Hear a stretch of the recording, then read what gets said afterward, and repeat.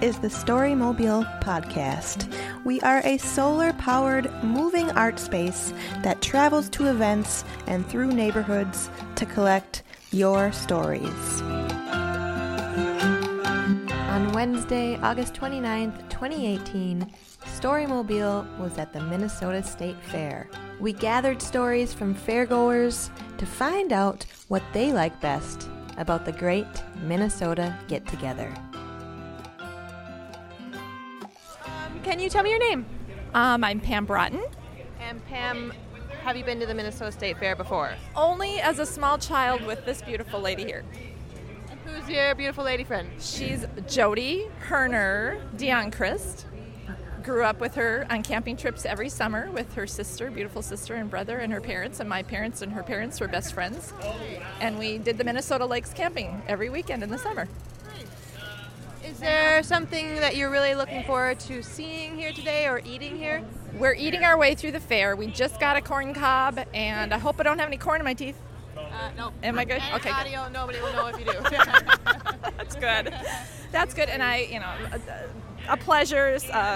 We're here to see Becca from The Bachelorette because she is a Minnesota girl, and we need to support our Minnesota girls. Wait, so is she still a Bachelorette, or she was a previous? She was the Bachelorette, yeah. She was the previous Bachelorette, and she found her Prince Charming, and they are here today, yes. Oh, good. So from 1:45 to 2:15, we'll get to see Becca, the Bachelorette from Minnesota.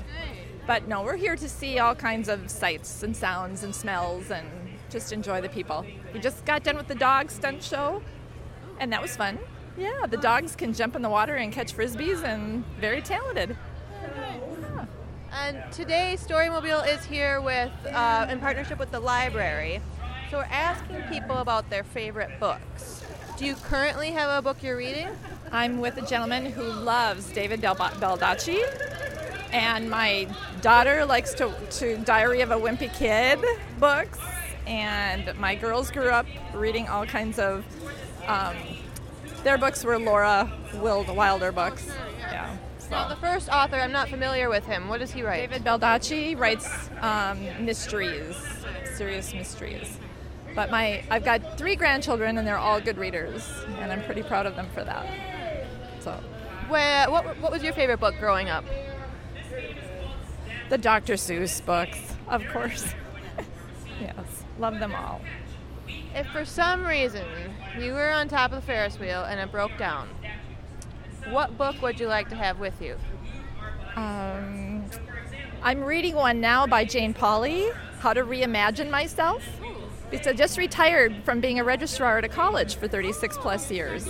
And so I'm looking for a second career. So it's an interesting book, and I'm in chapter 4, and I love it. Nice. So it's about like what do you do in a second? Exactly. What do you do with your second chance? If you're young enough and you're healthy enough and you want something you didn't get to do earlier in your life, do you jump in? Do you have any ideas? And I don't. I don't have an idea.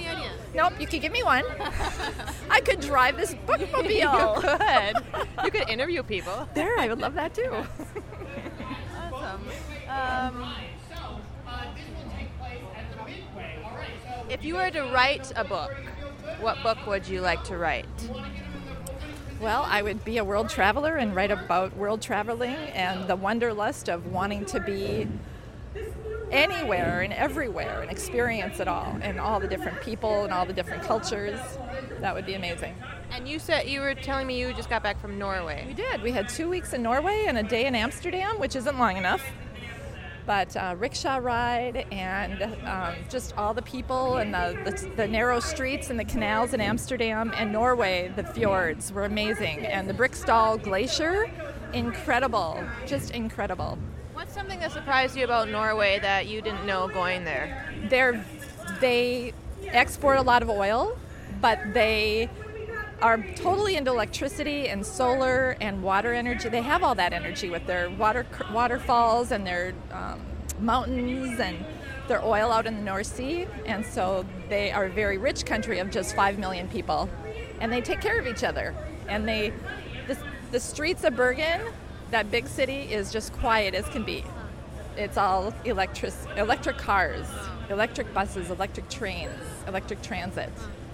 quite amazing. Kind of like the Storymobile here, eh? Exactly, just like your Storymobile. So go to storymobile.org. Thank you.